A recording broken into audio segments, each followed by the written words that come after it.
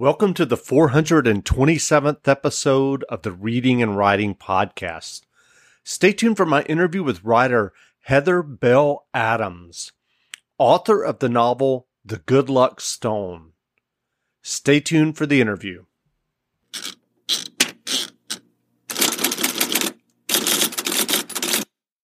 Welcome back to the Reading and Writing Podcast. My guest today is Heather Bell Adams, author of the new novel, The Good Luck Stone. Adams' first novel, Maranatha Road, won the gold medal for the Southeast region in the Independent Publisher Book Awards and was selected for Deep South Magazine's Fall-Winter Reading List. Heather, welcome to the podcast. Thank you so much for having me. I've been a fan for a long time, so I'm just thrilled to be here.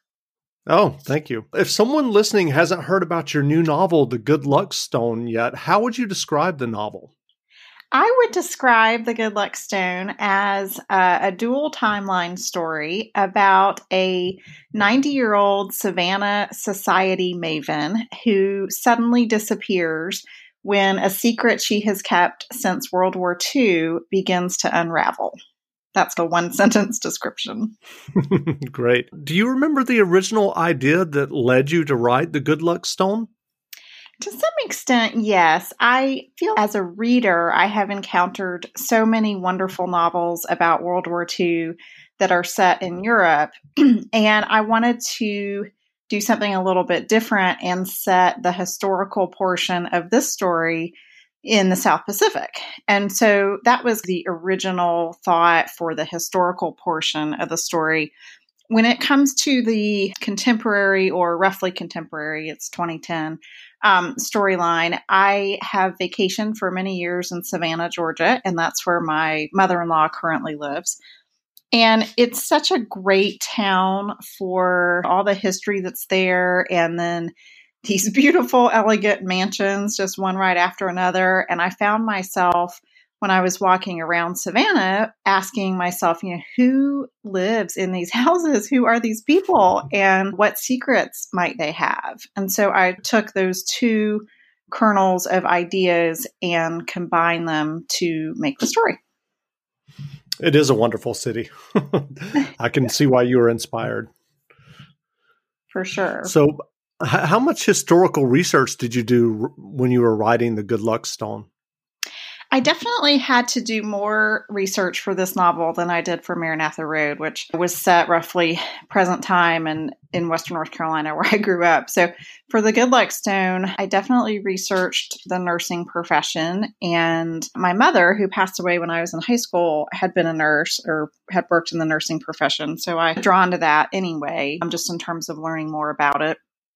And then certainly I did quite a bit of research on the South Pacific, the locations there in the Philippines where Audrey Thorpe, our main character, where her unit might have been stationed and where they might have gone. And then certainly what was happening during World War II at the time. Of course, again, we hear so much about the dramatic events happening in Europe. There are, so many great stories that are true to life that happened in the Philippines and other parts of the South Pacific, that I did a lot of research to draw from those events for the historical timeline. Sure. Can you remember the first fiction that you ever wrote? The first fiction that I ever wrote. I wrote a lot of short stories when I was growing up. My family grew up with a lot of cats. We had these outdoor cats that were our pets. And the earliest fiction I wrote was all about my pet cats and their fictional adventures throughout the neighborhood. That's great. So what was your writing journey that eventually led you to writing and getting your first novel, Maranatha Road, published? I always was a big reader and interested in writing, just because when I read a good book, I feel inspired to try to write a story. I wrote short fiction in college. I went to Duke for undergrad and didn't really focus on that or anything, but it was just always in the background as something that I was playing around with. And then I went to law school and started work as a lawyer, and I wouldn't say that I put writing aside necessarily. In those early years of my career, and then when my son was younger, I definitely didn't have as much free time to focus on writing. But as my son got older, as I got more established in my legal career, I picked it back up again, decided that I wanted to spend a little more time and energy on developing my creative writing. I did short stories for several years. And in the back of my mind, always wanted to try a novel. And I was always in a notebook of different ideas that might be big enough, if you will, to support a novel as opposed to a short story. And so that first novel idea did ultimately become Maranatha Road. I went to several writing workshops and was mentored by writers I admire. Amy Green is a novelist out of Eastern Tennessee, and she was instrumental in just encouraging me to keep going with Maranatha Road. And so just went from there. And what was the writing workshop experience like for you?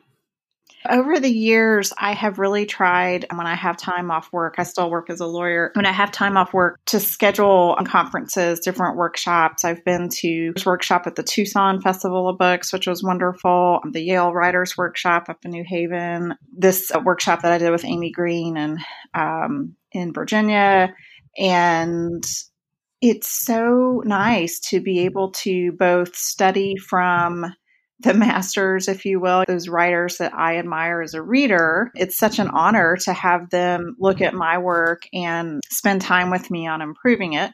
And then also, I always come out of any writing conference, really, and these days, of course, they're virtual. I find the same to be true, but I always come out of them having met and so enjoyed my time with other writers that you really develop these friendships. I have two friends whom I met at Yale, and we live across the country from each other. And it's now been, several years, 4 or 5 years since we met. And we still email each other, I would say, several times a week about our lives, our writing. And those friendships are just so important. That's great. So how do you balance writing fiction novels and short stories with your legal career and obviously your life too, as a mom, et cetera? Well, sometimes I feel like I don't do it very well. I'll just be honest with you. But I try to think of writing I try to remind myself that writing is something I'm doing for fun. And I want to find that joy in it because that's what originally prompted me to start writing, is that I found joy in it. So when it becomes to be this burdensome task, that's when I need to sit back and talk sternly to myself and say, hey, this is supposed to be fun, right? This is something that you're supposed to get joy from. And I really, in terms of time management, I try to not put a lot of pressure on myself. I'm not someone who says, oh, I have to spend an hour every day writing on my current project or something like that, because honestly, some days that is just not going to happen. If I'm traveling for work or I have a deposition or a court hearing or a big deadline on the legal side of things, then I just know that realistically, I'm not going to have an hour to spend on writing that day. And I recognize I'm the type of person that if I set a rule for myself or goal for myself, then I'm going to be really upset and disappointed if I don't meet it. So I just try to give myself the grace from the very get-go, right? And not set unrealistic rules for myself that I'll end up having to break. So what I do is I try to work writing I call it into the margins. I might be waiting for a flight at the airport or waiting for my takeout lunch or just those little pockets of time. I carry around this notebook with me all the time, and I just am able to write during those little pockets of time. I will say it's harder when I'm doing a big revision to do that in those little bits of time. I feel like for a big revision, I have to wait for the weekend or an evening when I don't have family obligations to really dig into a big revision. Sure. You talked about attending these writer workshops and conferences and learning from these published writers. I'm curious, what areas in your writing did you feel that you needed to improve or change in those early drafts of your first novel, Maranatha Road? That's a good question. I always enjoyed learning, and I always feel like there's room for improvement. I don't necessarily go into workshops or conferences thinking, oh, this specific area is something that I need to work on. I think all the areas can be improved. I feel like we learned, or at least I learned so much from just how others interpret our work. We're so close to it as writers that having that other new set of eyes to look at something that we've written and say, I don't quite understand this character's motivation, or what did you mean here? Or even just sometimes the physicality of a scene, like, oh, I thought they were still on the boat. Where are they right now? Just those sorts of questions that new readers have about a work, I think really helps improve it. And I am also somewhat of a short, meaning that when I get feedback, it's often, and John Seeley provided this for The Good Luck Stone, it's often, give me a little bit more here. And I think that comes from my legal writing, have such strict word count. When you're submitting something to the court, you have to really condense.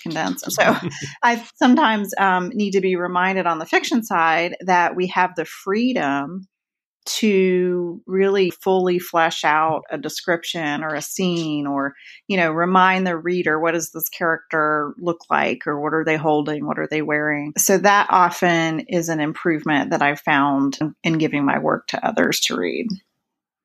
Interesting.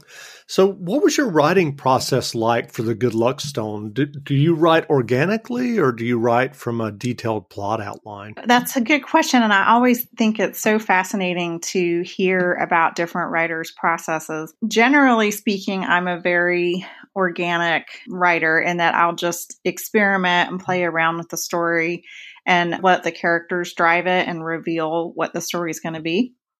I definitely did that with Maranatha Road, and I also did it with The Luck Stone. I would say, because this one is a dual timeline, and I was going back and forth chronologically between, the story moves along chronologically, but we go back and forth, 2010 Savannah, and then 1941-42 the Philippines. I did map out a little bit on index cards when the big reveals were going to be, or those milestone moments in each storyline, so that I try to have them come at the appropriate time, if that makes sense. Without the ones like you, who work tirelessly to keep things running, everything would suddenly stop. Hospitals, factories, schools, and power plants, they all depend on you. No matter the weather, emergency, or time of day, you're the ones who get it done. At Grainger, we're here for you with professional-grade industrial supplies. Count on real-time product availability and fast delivery. Call, clickgrainger.com, or just stop by. Grainger, for the ones who get it done.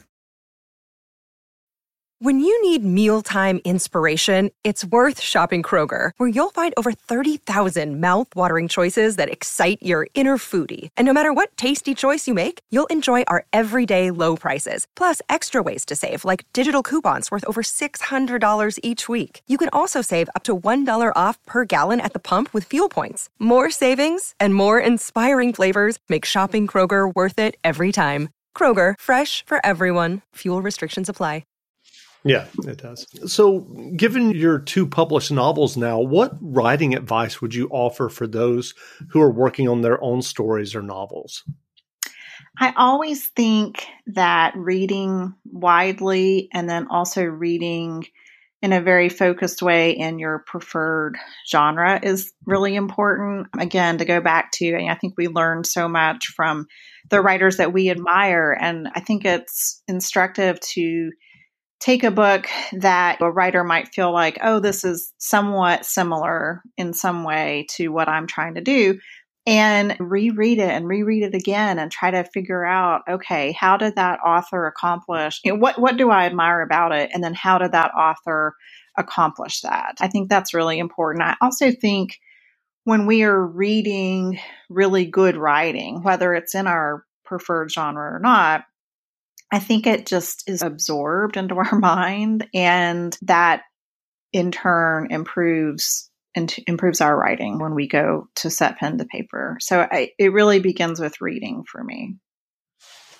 And on that note, what books have you read recently that you really enjoyed, either fiction or nonfiction? I really liked, I love Brit Bennett, and I am blanking on the book that just came out about the twins. The Mothers was her first book, and that'll come to me in a minute, hopefully.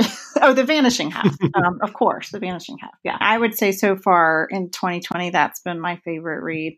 I recently read, just yesterday, finished a book called The Tumbling Turner Sisters by Juliette Fay. That is a historical novel set in around 1919.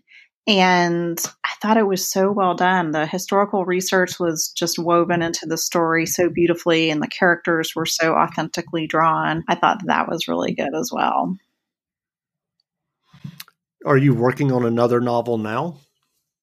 I am. I have just, during quarantine times, it's been such an awkward period sometimes as writers, and I was talking about this with some friends of mine recently. It's been difficult to focus on a project or to think this is worth doing, right? Because in some ways it feels superficial when there's so much seriousness going on in the world right now. But I'm a firm believer that we need story all the time, sure, including now. And so I've been going back and forth. I've done some short stories, and then I've been working on a novel. I just was talking to my agent about it a couple of weeks ago and got her seal of approval to keep going with it. And it's another historical. This one actually is a straight historical, not a dual timeline, at least so far. We'll see how it develops. But yeah, set in 1920 in Tennessee. So I'm excited about that. That's great. So when you sit down to work on a short story, do you know that it's a short story in your mind, or are you surprised? And sometimes it turns into a short story and sometimes it turns into a novel. I'm just wondering about the creative process there, specifically around short stories. I've definitely had it happen both ways. I think when I write, sometimes I write flash fiction that's really 1,000, 1,500 words. Generally for that type of project, I know from the beginning what it's going to be because it's just a moment in time or that moment when something changes for the character. But between a short story and a novel, I have definitely had some ideas that I thought or that I've told my friends, oh, this is my next novel idea. And then I sit down to write it and I'm finished with it after 6,000, 7,000 words. And I realized, oh, well, maybe that wasn't really a novel. Maybe that was more of a short story. I think often with a novel, it becomes about, and my stories are generally character driven. So it becomes about the character's journey and how much they change from the start to the finish and all the different experiences they have along the way that provoke that change. Sometimes you just sort of know, okay, a lot's going to have to happen to this character for them to get from point A to point B. And that's when I believe it's probably a novel length project. Gotcha. So where can people find you online if they want to learn more about you and your novels and your writing? I have a website that's heatherbelladams.com. And then I'm on Facebook as Heather Bell Adams, and it's BEL, no E on the end. And then Instagram, Heather Bell Adams, and also on Twitter, Heather Bell Adam. Run out of room for the S. Great. Again, we've been speaking with Heather Bell Adams, author of the new novel, The Good Luck Stone. The novel is on sale now, so go buy a copy. And Heather, thanks for doing this interview. Thank you so much. This has been really fun, and I really appreciate the opportunity to chat with you. Now, stay tuned as Heather Bell Adams reads from her novel, The Good Luck Stone. The Good Luck Stone, Chapter 1. Wearing the brooch was a risk, but surely no one would recognize it. Audrey Thorpe lingered by the wall in the lobby of Savannah's Jepson Center for the Arts. Waiters circulated with trays of champagne and bite-sized crab cakes, while the museum's donors mingled and congratulated themselves on another fine exhibition. Audrey leaned against a linen-skirted table for support and returned a friend's wave across the crowd. At her age, the room's pale stone floor was almost as treacherous as an ice rink. She'd gone her entire life, 90 years, without a broken bone. Now her sense of balance worsened with each passing day. At home, she resorted to using a cane when she felt unsteady, but she didn't like to be seen with it on social occasions. The last of the evening sun filtered in through the glass facade, overlooking Telfair Square. Trying to quell her impatience, she touched the brooch pinned to her dress. The cloudy green stone, flawless jade, still as smooth as when she'd first held it long ago, had been carved to resemble a hibiscus bloom. A tiny seed pearl glimmered from its center. As soon as her granddaughter approached, Audrey dropped her hand, which had begun to tremble. She didn't want Deanna to notice the brooch. This particular jewel hadn't seen the light of day since the war. Deanna, a 38-year-old woman who monogrammed practically everything she touched, straightened the name tag pinned to her navy sheath. It had been printed with Deanna Gayton, but she'd added Thorpe with a hyphen in blue ink. Obsessed with social standing, she used the family's name every chance she got. "Are you looking forward to the exhibit?" Deanna tilted her head to appraise Audrey's dress, made of pale green silk printed with purple irises. She didn't appear to notice the brooch. Then again, when it came to the family jewelry, Deanna had always been most interested in her grandmother's diamond-encrusted watch, an anniversary gift from Audrey's late husband. Deanna repeated her question about the exhibit louder, even though Audrey had heard her perfectly well the first time. Her granddaughter often spoke to her the same way she spoke to her 10-year-old son. Audrey nodded. As a member of the museum's board, she had studied the oversized color photographs of ancient Filipino artifacts. A stem cup and footed jarlet discovered in Leta Leta Cave, a copper plate inscribed in Kavi, blue and white porcelain from Palawan, a death mask made of gold, burial jars from the late Neolithic period, some with traces of their original red paint. It was astonishing, really, what survived, hidden deep within the earth while battles raged. No matter how difficult this evening might prove, Audrey needed to stay calm. Although tonight's exhibit might offer closure, it was a private matter. After she'd seen it, she would return to her life unchanged, without so much as a hint of any personal connection.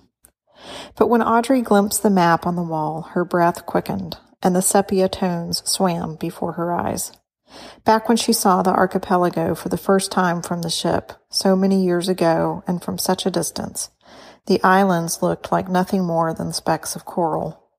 Here, the music drifting from the museum's speakers sounded misplaced. The traditional gongs and lizard-skin drums a stark contrast to her memories of Jimmy Dorsey and Glenn Miller on the Armed Forces radio. Slightly dizzy, she grabbed the velvet rope separating her from the display of clay and hematite pottery. Perhaps coming here had been a mistake. Just as Audrey took a deep breath to steady herself, a heavily made-up woman whose pink pantsuit matched her fuchsia lipstick bumped into her and crushed her foot in its sensible low heel. She stammered an apology. "You're Mrs. Thorpe, right? I've seen you at events, of course, but we've never officially met." Audrey, so accustomed to strangers wanting something from her, barely registered the woman's words. She forced herself, spine popping, to stand up straighter, even as her foot throbbed. "No apology needed. Please don't give it another thought." Deanna thrust her hand forward to shake the stranger's. "I'm her granddaughter. My husband is around here somewhere." Audrey's attention drifted as the two women discussed whether they'd met at another charity event. In time, this new acquaintance would drop hints about a donation request. When your name appeared all over town, Savannah Episcopal Day School, Christ Church, various historical preservation fundraisers, it was expected. Neither woman mentioned Audrey's most cherished event, the Garden Club Gala she hosted at her house on palm tree-lined Victory Drive, where she lived blissfully alone. When Audrey caught the word legacy in the woman's prattle, she winced. Did everyone think she had so little time left? Grateful for the carpeted floor, she concentrated on putting one foot in front of the other, inching closer to the artifacts on display. Beyond the map, at last they entered the exhibit proper. The crowd thinned as donors fanned out to examine items of interest. Audrey should have been able to breathe more easily, but the word legacy thrummed in her mind. Somehow she felt hot and cold at once, shivering in the air conditioning while sweat trickled down her neck. Behind the glass, a death mask winked in the light, like an ominous forecast. Spots danced in front of her eyes, and the mask appeared to tilt sideways. "What's the verdict, Miss Audrey?" Another stranger, this one a tall, slender, middle-aged man in khakis, stooped down, his voice low in her ear. Confused by the word verdict, Audrey shook her head and struggled to stay upright. The room was starting to spin. "I'm afraid I don't know what you mean." Shocked at how tremulous her voice sounded, she took a step back. "You have no business passing judgment on me." Eyebrows raised, the stranger turned to the attractive woman at his side. Her toned arms were crossed over her chest, and her navy dress with its lace overlay and gray trim looked expensive. "Deanna," Audrey said, reminding herself that she was her granddaughter. Deanna stepped closer, the slender man not far behind. Desperate to find the exit, Audrey turned away. In the press of the crowd, the sharp pin of the brooch pricked her chest, and she gasped, surprised at the sting. A spot of blood bloomed on her dress.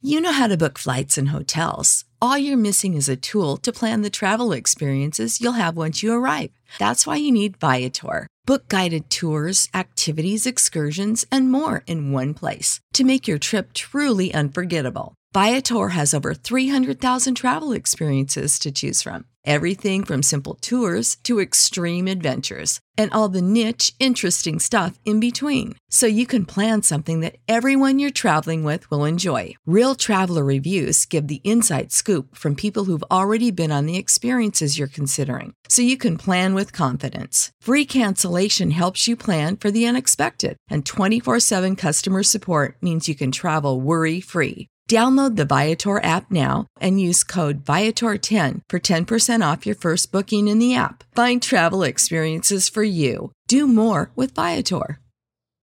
When you need mealtime inspiration, it's worth shopping Kroger, where you'll find over 30,000 mouth-watering choices that excite your inner foodie. And no matter what tasty choice you make, you'll enjoy our everyday low prices, plus extra ways to save, like digital coupons worth over $600 each week. You can also save up to $1 off per gallon at the pump with fuel points. More savings and more inspiring flavors make shopping Kroger worth it every time. Kroger, fresh for everyone. Fuel restrictions apply.